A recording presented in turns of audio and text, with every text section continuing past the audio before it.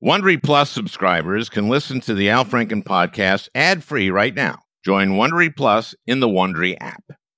This podcast is supported by FedEx.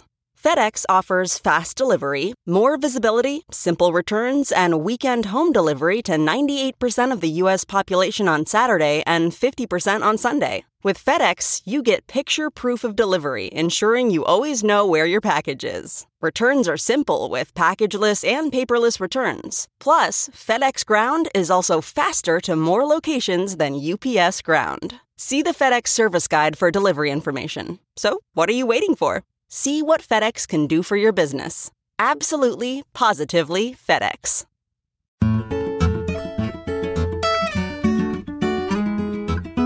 Hey, everybody. We got a great one today, for a change. It's also a departure of sorts. Conan O'Brien and I have been friends for, I think, over 30 years now. And when I was in L.A. a little while ago, I was a guest on his late-night talk show on TBS.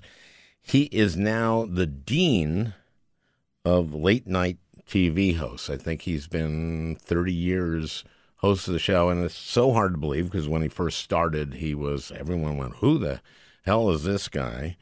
Anyway, he's been a huge influence on comedy, and he has this unbelievably successful podcast, and he interviews a lot of comedians, and John Mulaney was on a recent one and talked about what an influence Conan was, not unlike Letterman, who is an influence on comedy. Conan has been a tremendous influence on comedians, and I did the talk show, and then immediately after, I went and did the podcast. The agreement we had was that we'd both post it. So what you're about to hear costs my team nothing. And if I must say, you're going to enjoy this. Now, you'll notice right away when you listen that there is a lot of laughter. And it's not just me and Conan. He has a few people in his studio there, including Sona Mosesian, who is his assistant at the show and has been his assistant at the show since he's come to L.A. And I've known her for a while because I've done the show, and she's great, and she and he have great chemistry. Sona's job basically is she gives him a lot of shit, and this is the part of the show where before the guest comes on, so you're not going to hear that, but hopefully my doing this will steer a lot of my vast audience to Conan and his wildly successful podcast, and hopefully vice versa. But really, what Sona, and you will hear this, part of her job is she laughs. And if you listen to my interview with Dana Carvey about how we did political comedy at SNL, and this was not long after George H.W. Bush died, we were talking about how he got the impression. And one day we were sitting around. He just did a not going to do that thing over there. And I laughed really loud. And we talked about that. And Dana said that laughter is the oxygen of comedy. Now, you may have noticed that I'm alone. I don't have anybody laughing. And there's one advantage to that, which is that if I say something that I think is funny, no one can prove that it wasn't. Anyway, I think you're really going to enjoy this. Now, we've edited a little bit. We've taken out the parts where Conan talks to Sona and Matt Gorley, who is the producer of the podcast. Let's face it, you want to hear me, But what you'll hear Sona laughing. We're all laughing. We had a great time. I know you're going to enjoy this one. And if you do and you haven't listen to Conan O'Brien Needs a Friend, you'd be there. I think he has like 1 million downloads per podcast. Anyway, so but you gotta go check it out. So, but listen to this, and I swear to God, you're gonna be. This is a great one for a change.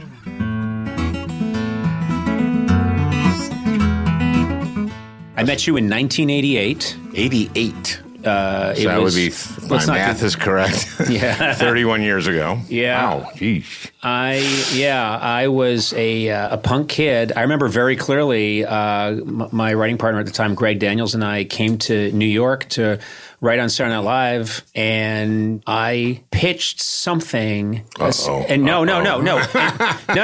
And you laughed the Al Franken laugh. Oh. And I immediately relaxed. I thought we were going to get bounced out of there any second. And I pitched. We had a sketch. Do you remember what it was? Yeah, okay. It was about a lab professor.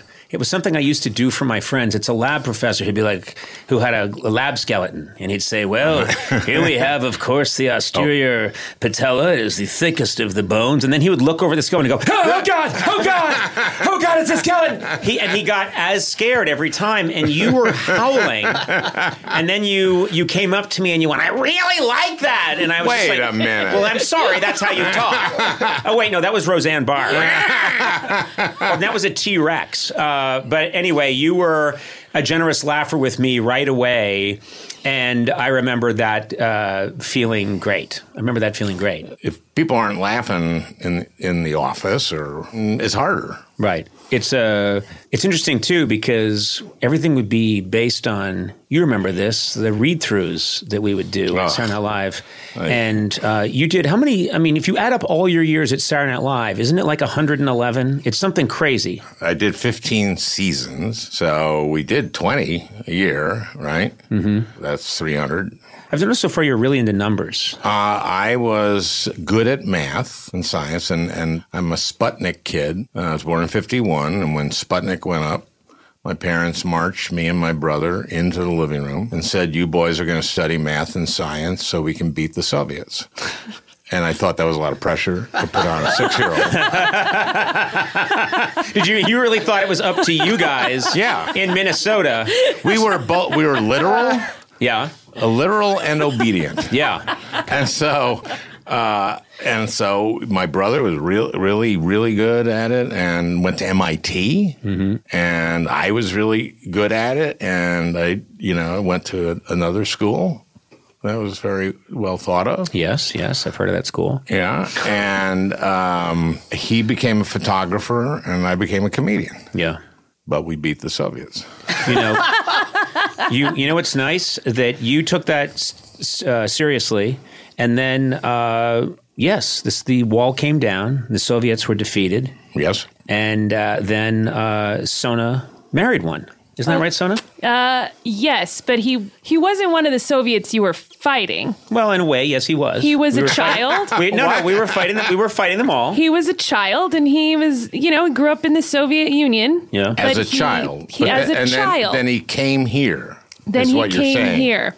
Yes. Okay. When he was 11. But Al, what I maintain is that when you fight the Soviets, you fight them all. And so, Tack, your husband, even as a small child, we were out to defeat Tack. You were saying Tack was the enemy. Yes, he was, and now he's not. He was a child.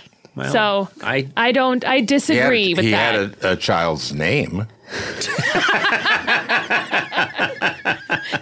That I know. Yeah. I can't remember his last name. But anyway, so I came to Saturday Night Live, and I was so scared, and then got to know you and Jim Downey right away. And that's the thing about Saturday Night Live that I was impressed with, is they throw you right into the deep end. There's no... You'd think that... What is the deep end? Like you got to write a sketch. Is that the deep end? Yes. No, but what I'm saying is... You've got to do your job, the deep end. Okay. Write a sketch. Write a sketch. Funny. Go in and pitch to Steve Martin. Go in and pitch to Martin Short. Go in and pitch to... You've just come in off the street. I know, but that's like cool and a privilege. You're getting... Yes, I think being thrown in the deep end is a good thing. Oh, God, this isn't going well. I thought it was a pejorative. Okay. This is just not going the way I wanted it to go. Well, I had a couple of ideas. Uh-huh. Thinking back to the show, one is just... this is my show. Or Saturday Night Live. Which show? Which show? Saturday Night Live. Saturday Night Live. When you say to me the show, and I'm sorry, am I wrong, Gorley? If someone says to me like, "Hey, yeah, the show," I go, "Of course, Conan on TBS." Right. I think Conan podcast. Oh, that's interesting. Sona, what do you think when you hear the show? I know how you think. You think gigolos, don't you? Okay. Gigolos is no longer on the air, so That's tragic. I don't. Yeah, it's is a show tragic. about actual male gigolos. Is it like a dramatic show? I mean, No. is it acted out or is it's a reality show? It's a reality show. That's It's what it's called. It's softcore pornography. I'm not Really? even kidding. Yeah, it's got a plot and it's got certain gigolos it follows, but it's softcore pornography. I'm sorry. Wow. How do you? Anyway, How does a show like that get canceled? Who said we're not getting any interest in the softcore pornography? I feel like How does that happen? I feel like the gigolos were pulling out. No, Bill Nye Science Guy came up against us and just cleaned our clock. How does that happen? I have no idea. I don't know. But Al, you were going to talk about Saturday Night Live. What are the ideas you wanted to talk about? Your favorite sketch that didn't make it? Oh, that's interesting. Isn't that like? Thought so. I don't know if it's my favorite. It's the one one of the ones that comes to mind. Or the one that was most annoying to you that it didn't get on. Yeah, there was one. I'll tell this. There's the disparity between how it did at read through versus what happened to the sketch. So I had an idea. Do you remember Phil Hartman had a character named Mace? Yes, of course. And Mace was this.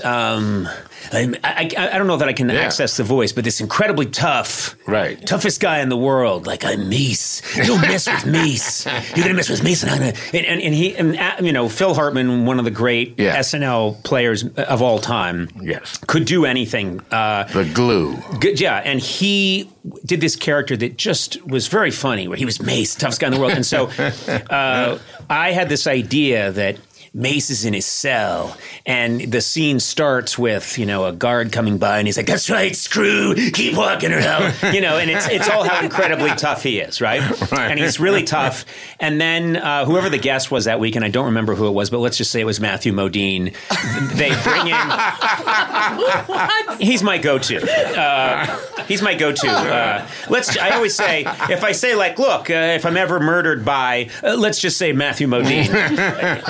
So I then they put this prisoner in with him, and it's that classic thing where he's like, "You're not going to screw with me. I'm the king of this cell block. See, I'm Mace." And the guy's like, "Whatever. I don't want any trouble. You bet you don't want any trouble, because I'm gonna rip you a new lungs, and I'm gonna feed them to you, and I'm gonna shove them up your ass. Sun don't shine, buddy boy." And he does this whole thing, and the guy's like, then the guy lays down in his bunk, and Mace looks over, and there's the typical. There's a bunk bed. It's a jail cell for two, and there's one exposed toilet in the middle of the room. And Mace is looking over, and it just becomes clear that Mace is shy about pooping.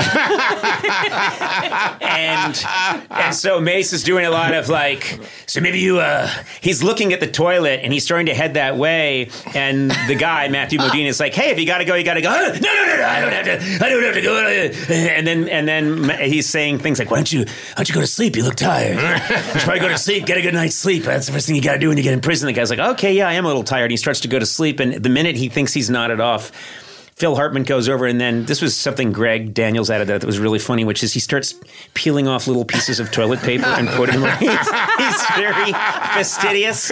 And then Matthew Modine would wake up, and he'd be like,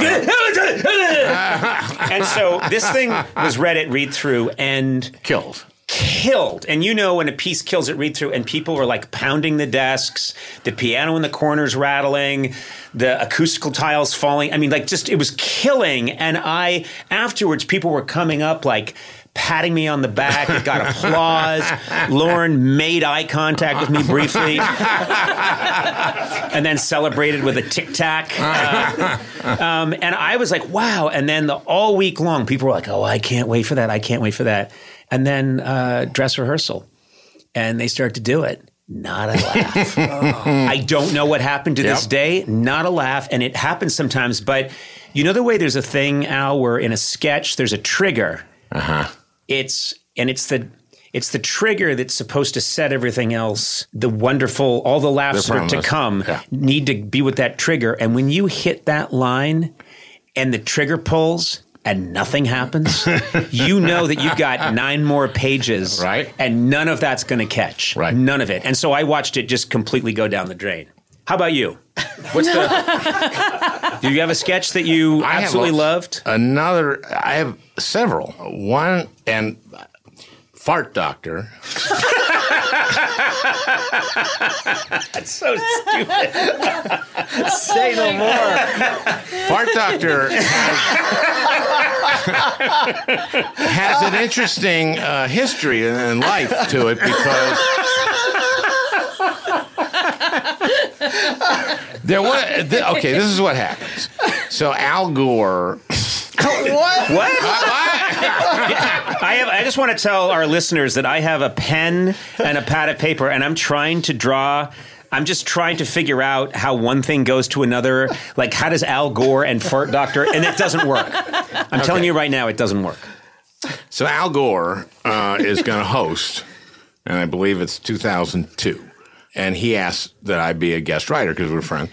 So I come and I think about it. I have some lead time, and so I write this sketch that Al Gore is not right for.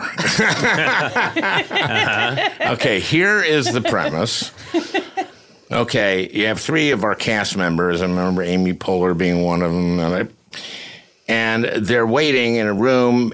And I think Amy was the one who was very impatient and skeptical that this famous diagnostician who can diagnose diseases when no one else can was coming from Duke.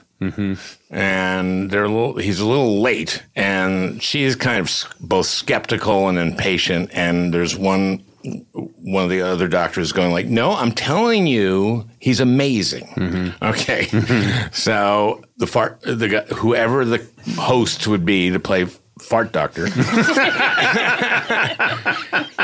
he comes in and he's read all the files, right, of all the different people, and so they bring the first patient in, and these other doctors cannot figure out what is wrong with this guy. And so this doctor from Duke says to the patient, he says, "Okay, I'm going to need you to fart." Oh my God. And the guy says, "What? I'm going to need you, to fart." And so the guy tries and does finally squeeze one off. And the doctor says, "Your mother was Silesian?" Oh my God. Yes. Did you have tabbouleh salad for lunch today? Yes, I did.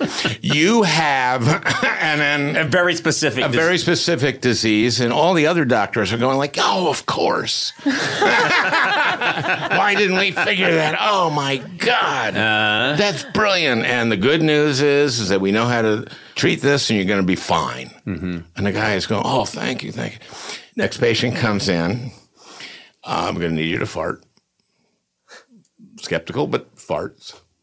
And he's going like... Skeptical, but farts. I'm glad that made it up. But just, if you're listening to this right now, and you obviously are, skeptical but farts needs to be skeptical but farts. Never been said before. I forgot one beat. I forgot one beat is that after that first patient leaves, he takes out a little fan.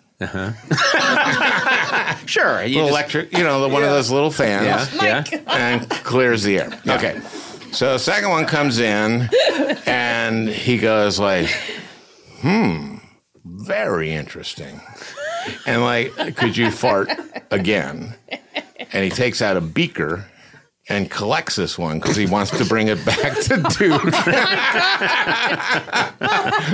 Then another guy comes in, and he's just an asshole about it. Yeah. He's just a fucking asshole about being, asked to do this. Has to fart, and he just is just a dick about it. And finally he does it. And it's like, you know what? I'm going to talk to you later. And then he leaves, and he says he's a dead man. and all of them are kind of like okay with that. They just never liked this guy. Never liked him. Yeah. So then the last person comes in. This is the final patient. Comes in, and you have to fart. And the person really is very valiant effort and can't do it. It's just can't do it. And then you hear a fart, and he looks puzzled.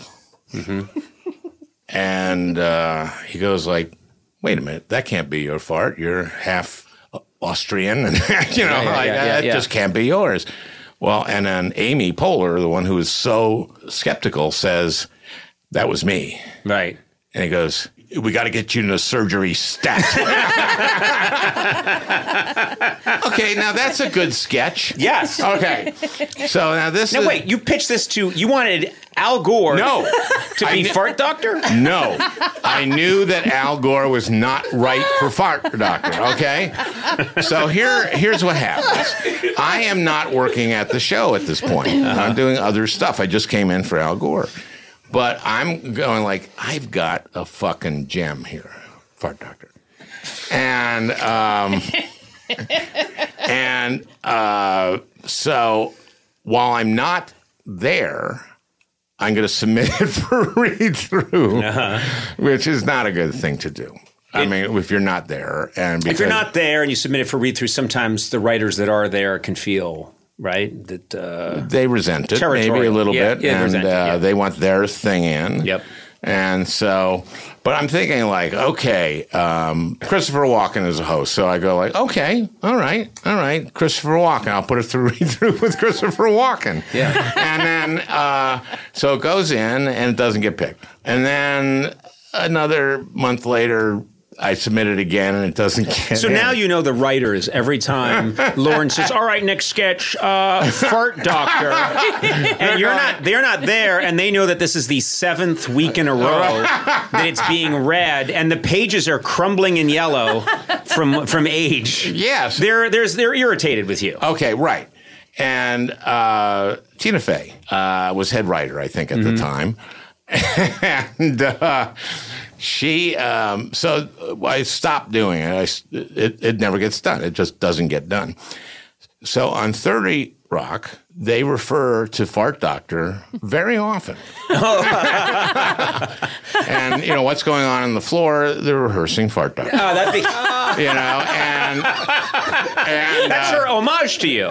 Yeah, I mean, it made perfect sense to say. And then when she meets Matt Damon, and at first I think she in this show she pretends to be something else, and finally she admits that she's the producer and writer for this comedy variety show, and she says, "I write Fart Doctor." And he goes, "I love Fart Doctor." And so it's in a way it found a life, Yeah, and then here's the thing: she never gave to any of my campaigns. Well, in a way, she gave the greatest gift of all. What? She made Fart Doctor immortal. Yeah. It's playing all around the world constantly. It is. Yeah. We're going to take a quick break. Let's just take a quick break. Oh, sure. We got some business to do. Just hang on. Sitting here with Al Franken.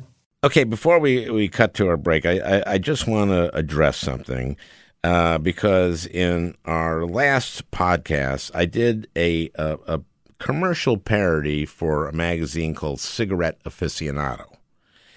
And I thought it was evident that it was satirical. And the whole point of it was to make fun of the idea that smoking tobacco is somehow glamorous and sexy. And I thought it was pretty evident that Cigarette Aficionado doesn't really exist. Some of the features were Ralph Nader at his $80 million Hamptons estate, dressed in Versace and showing off his collection of vintage dangerous cars. And also his favorite thing is his collection of old cigarette lighters. And we had a feature on smoked foods and stuff like that. I got some emails to my office, people who were outraged that I was taking tobacco money on the show. This was not real, is what I'm trying to say here. And I want you all to know that I would not take money from the tobacco industry and would not have an advertisement. If there were a real magazine called Cigarette Aficionado, I would not actually have them buy time on the show. You understand? Okay, let's go to a real break now. The best way to learn a language? Immersion. Living where the language is spoken and using it every day. But if that's not in the cards this year, you can still learn a language the second best way, and that's with Babbel. Babbel's quick 10-minute lessons are handcrafted by over 200 language experts to help you start speaking a new language in as little as 3 weeks. Babbel's convenient courses have helped me learn real-life conversation in German. For example, let's say you wanted to order soup with your dinner. Die Suppe würde mir auch gefallen. That means the soup. That means I would also like the soup. And that way, I get soup with dinner. Here's a special limited time deal for our listeners. Right now, get up to 60% off your Babbel subscription, but only for our listeners at babbel.com/Franken. Get up to 60% off at babbel.com/Franken, spelled BABBEL.com/Franken. Rules and restrictions may apply. Jewelry isn't a gift you give just once. It's a way to remind your loved one of a beautiful moment every time they see it. Blue Nile can help you find the gift that says how you feel and says it beautifully, with expert guidance and a wide assortment of jewelry of the highest quality at the best price. Go to BlueNile.com and experience the convenience of shopping Blue Nile, the original online jeweler since 1999. That's BlueNile.com to find the perfect jewelry gift for any occasion. BlueNile.com.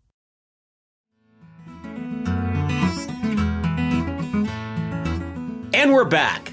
Pretty cool, huh? Okay, another one that didn't... This is another sketch. We're talking about sketches that we love that didn't make it on Saturday Night Live. Right. And which one is this? This, weirdly, is another doctor. And it's called That's My Oncologist. And it's a sitcom. Oh, my God. It's like a 50s sitcom. And it's the song starts, and there's the montage of a sitcom. When it comes to cancer, he's got the answers. He's the best in the biz. But when it's honey, I'm home, he's thick in the dome. That's my oncologist. Boom, boom, boom. And so I submitted it once with a sketch kind of in it as the show. Right. And then I did a next week on, and so the next week worked. Right. And the next week it's take your daughter to work week or day. Yeah. And it's just, he's pointing to these x-rays, I guess, or whatever those are. And he's going, okay, he's a goner. Oh, no. Okay, this one it's in his liver. How old's the daughter? The daughter's like 8, Yeah. And, this is your teacher.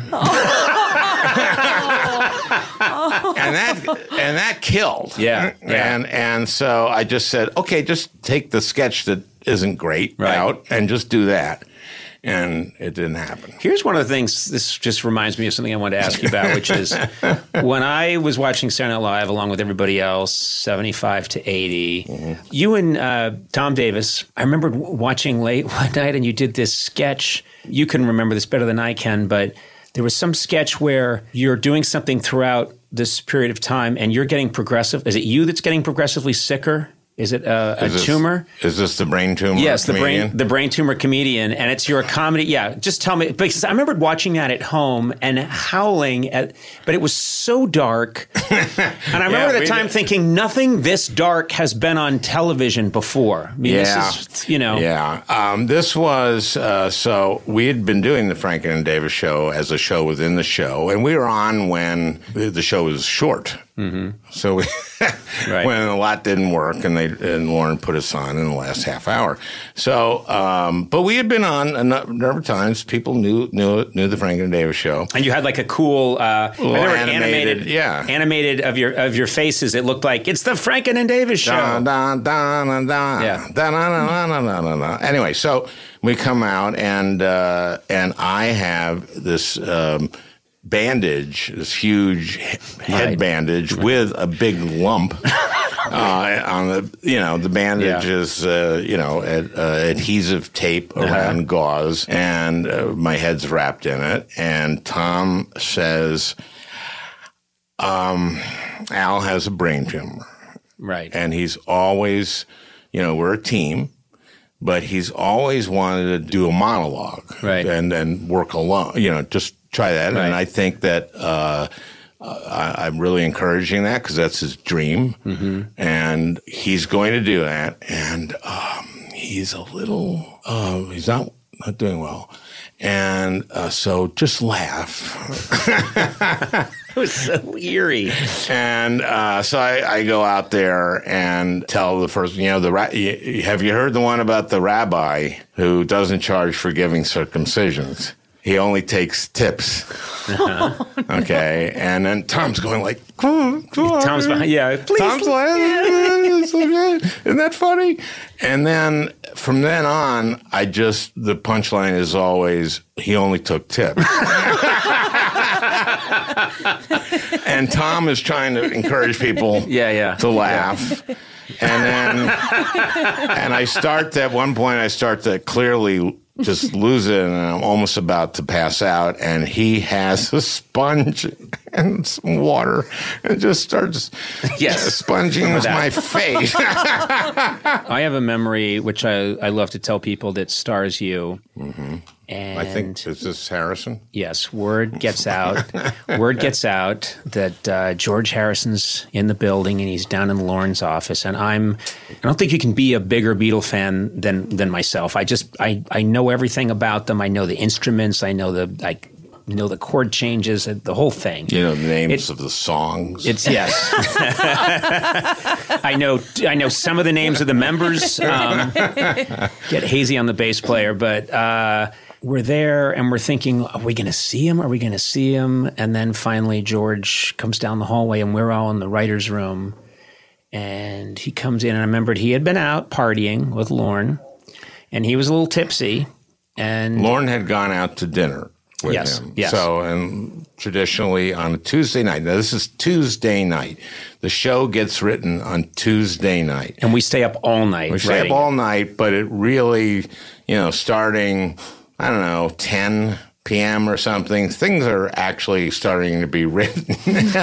and so, first of all, George Harrison shows up at around 8, and they go to dinner. Yes. And they don't come back until like 10:30. And Harrison's really drunk. Yeah, he's tied one on. And this is what I remember very clearly. He walks in. We all stand up.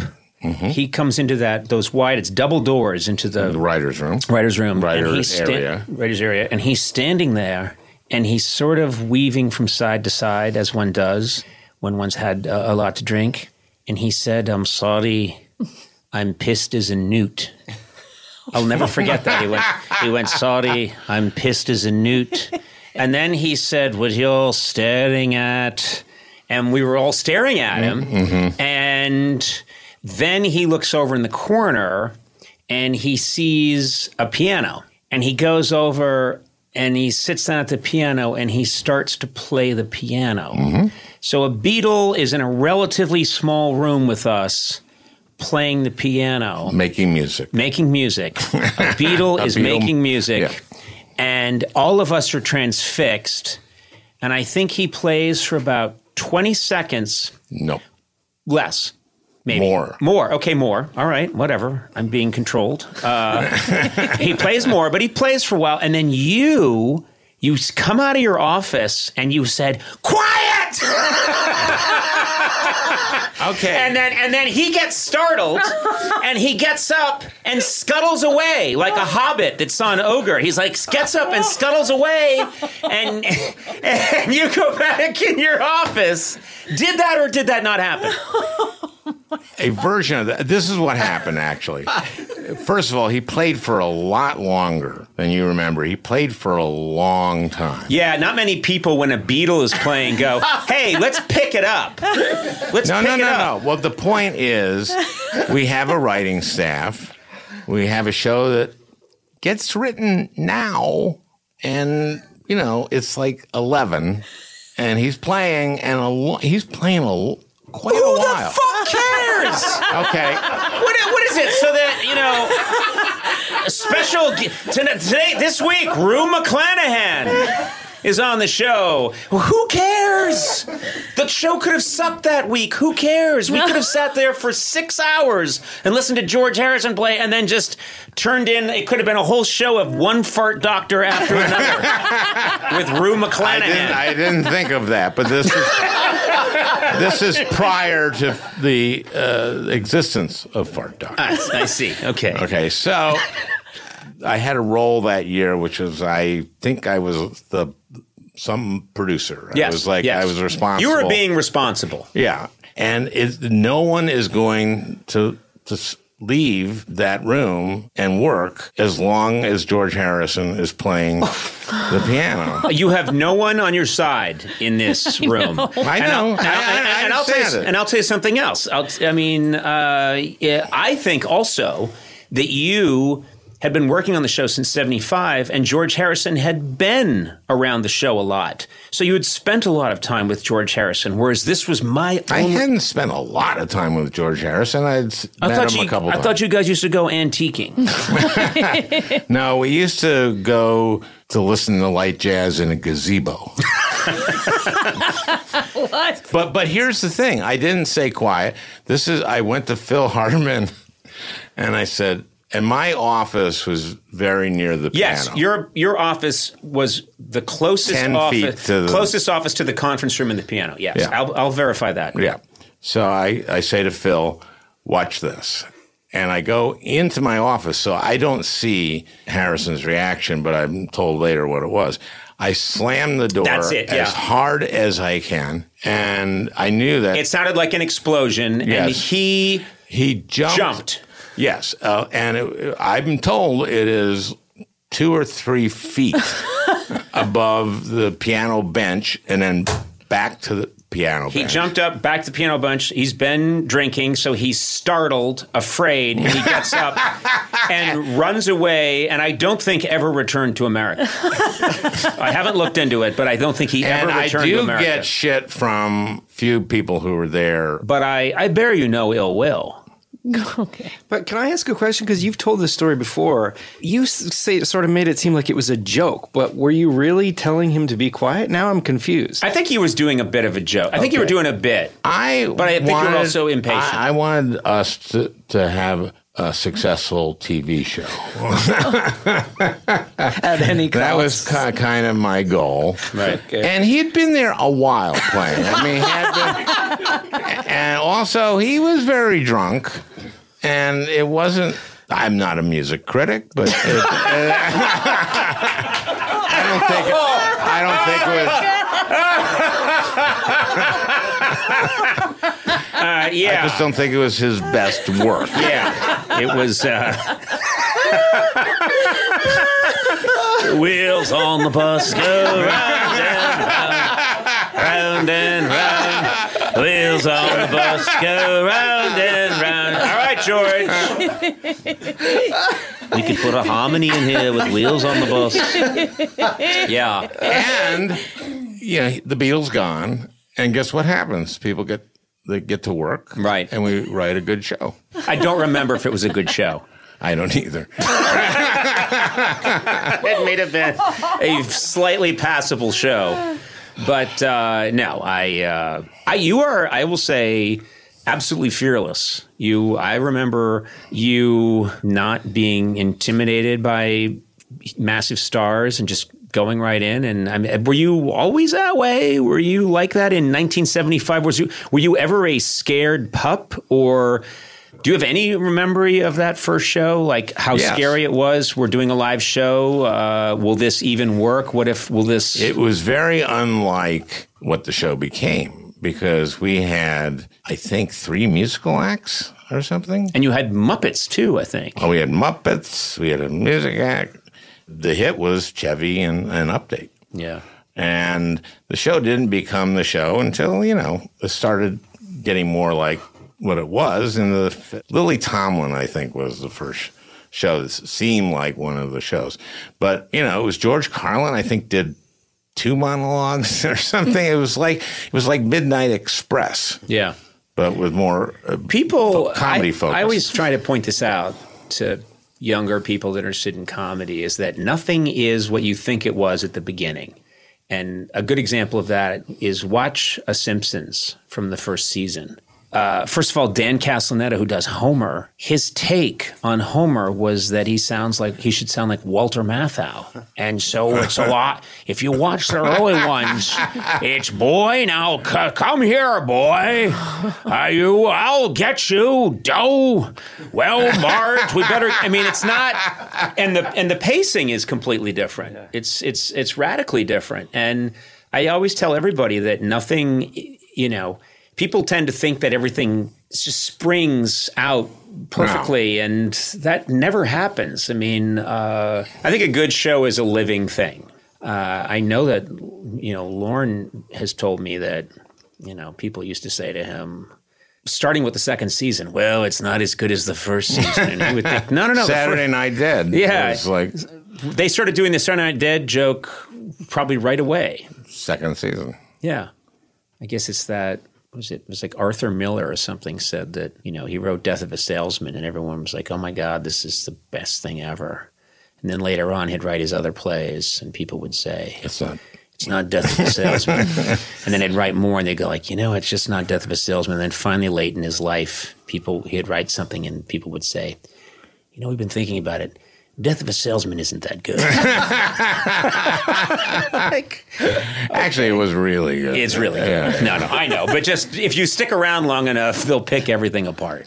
I do my podcast alone. I'm there's nobody in the studio with me except a climate scientist is on, and we're talking about, obviously, global warming and what we need to do.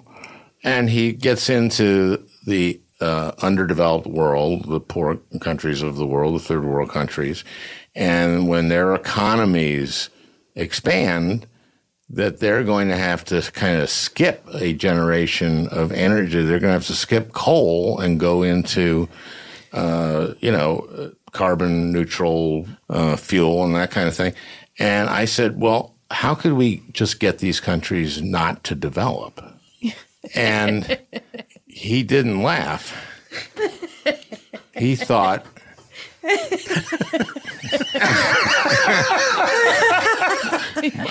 okay, for example, so we had former Energy Secretary Ernie Moniz. I'm laughing already. And he's on, and he's a great guy. And he actually negotiated all the technical aspects of the Iran nuclear deal. He's a brilliant, brilliant guy. He was the head of the physics department at MIT.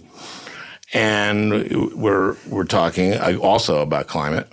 And we have this discussion about whether natural gas is a transition or not. There's controversy about that. And he says it is. He says it is. And he says, for example, I work with Southern Company, which is this big utility in the South. So I say to him, you're working for the man.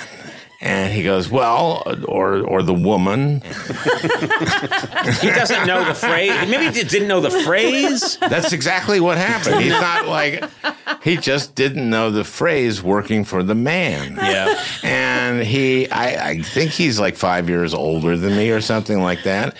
And people 5 years older than me know the phrase working for the man. Yes. But I think he was studying physics. He's trying to fix the world. He's busy trying to save our planet from a global disaster. Yeah, so he didn't. And you're angry that he's not up on his. I'm not angry. I know. I'm not angry. I'm going like, I really respect him. I think he was a great public servant. He's a great mind, and he's a tremendous asset to this country and the world. But I just kept making fun of him.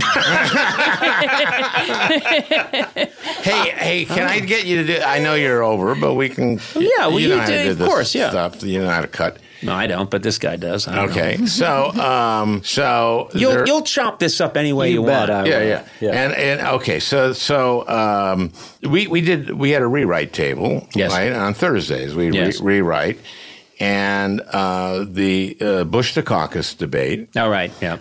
And, for those who don't remember, Dukakis was probably about, 5'6" or something? Yeah. And Bush was like, I don't know, H.W. Bush was like 6'1", 6'2". Yep. A lot in the news that Dukakis could he stand on something? Right. And the camps were going back and forth like, well, it can be one apple box, but it can't be two. Maybe it can be one step, but not a step and a half. And they were negotiating. That was in the news. So we're looking for a joke, some way to do this. And we get it from Conan only because he does sound effects. Right. Or this sound effect, which is a hydraulic lift. Yeah. So if you look at the piece. It was John Lovitz's Dukakis. Hilarious Dukakis. And he kind of gets behind the podium. Mm-hmm. And you see him like get ready and then, for it. I remember pitching this in the room. Yeah. And then then it goes up. It kind of, I can't do it. I'm going to have you do it. And then it goes too high. Right. But it goes like a... He has like a lever and, No, he doesn't have a lever. Maybe someone else is doing it. Someone else is doing it, but he is... He played it so beautifully because he is trying not to... Dukakis is trying not to react. But he goes up He's too being high. humiliated, and he's trying... So what I did in the room was just like, well, what if he gets behind the podium and then you just hear... and grinding of gears and... ching, ching, ching, like an elevator or something. Well, it kind of comes up and then it goes... Goosh. And then, and Al was doing that laugh. Yeah.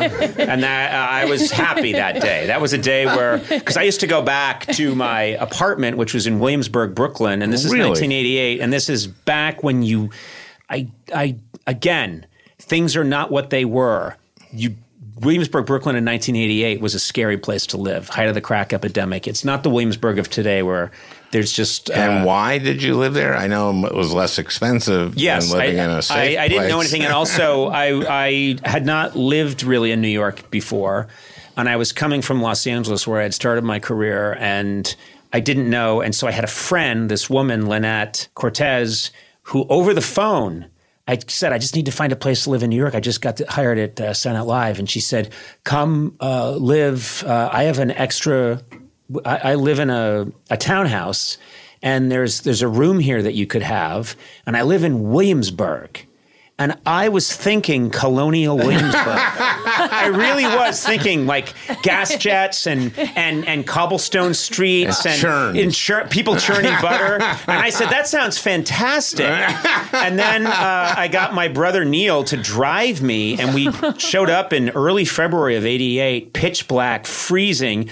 And we get off the Williamsburg Bridge and start heading south. And then we get off, and it's just looked like a like one of those post-apocalyptic movies of burned out cars, and all the streetlights were dark. And someone said later on, they told me, yeah, the crack dealers shoot out the streetlights. Oh, so everything was dark, smart, and I keep thinking, what is this? We got off on the wrong thing, and my brother Neil is saying, no, this is Berry Street. This is, and then finally the car starts to slow down, and he goes like, yeah, it's 242, 240, and I'm like, no, this can't be it.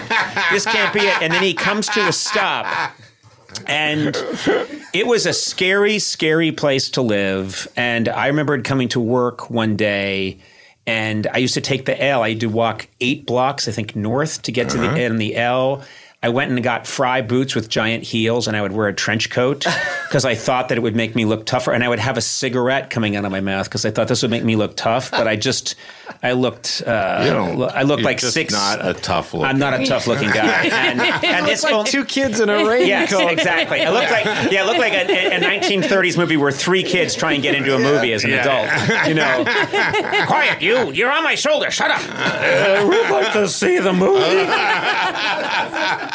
It was terrifying. And then I came to work, and I remember you were just listening to us chattering, and you're doing something, and then you just heard me say, yeah, I know, I just came in from Williamsburg, and you went, what? You went, you live in Williamsburg? And I went, yeah, and he said, you gotta get out of there. You're gonna fucking die. Yeah. I did. And How long did it I was not there long. Right after you told me that, I got out, and I moved to 18th Street. Yeah. Yeah. Okay. So thank you. You saved my life. Okay. Well, there you have it. Yep. There you have it. You know what? This has been a joy. It's very nice having you here and laughing our asses off. And let's do this again. This is really fun. Yeah. What do you mean? What was that? That wasn't. I'm trying to. No, I was going like, I wonder when we could do it, and how you do that? Do you do that? You had Dana. Yeah. And there were a couple. It could happen again. You know, you never know. Okay. Yeah. Okay. Good. Yeah. Well, what a terrible ending. It's an awful ending to an interview. Just to sort of. I think it's like a little, like a wind down. It's a wind down. Yeah. You think? To be continued. Isn't that to be continued? Yeah. Not a way you want to. Yeah. God. Do it? Your voice is getting really. Good night, everybody. Good night. Al Franken, thank you.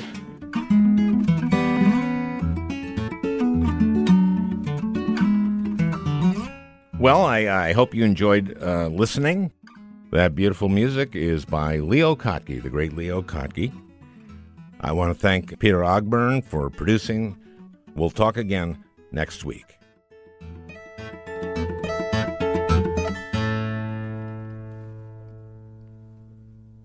Hey, Prime members, you can listen to the Al Franken podcast ad-free on Amazon Music. Download the Amazon Music app today. Or you can listen ad-free with Wondery Plus in Apple Podcasts. Before you go, tell us about yourself by completing a short survey at Wondery.com/survey.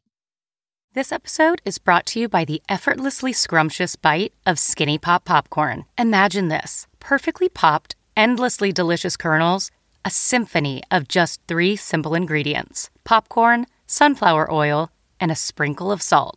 No compromise, just pure snacking freedom. And hey, if you're up for a twist, dive into flavors like zesty white cheddar to sweet and salty kettle. Every bite's a delight, light and oh so tasty. Shop Skinny Pop now. The early 2000s was a wild time for reality TV. There seemed to be an endless supply of shows that delivered entertainment for us, but trauma for children. I'm Misha Brown, the host of Wondery's podcast, The Big Flop. Each week on The Big Flop, comedians join me to chronicle the biggest pop culture fails of all time and try to answer the age-old question, who thought this was a good idea? We recently looked behind the scenes of what was really going on at Abby Lee Miller's dance studio. Abby's biggest misstep wasn't screaming nonsensical catchphrases or throwing chairs on television, but instead, she was choreographing financial fraud in plain sight. Join me to break down all the wild details of Abby Lee Miller's story. Follow The Big Flop on the Wondery app or wherever you get your podcasts. You can listen to The Big Flop early and ad-free right now by joining Wondery Plus.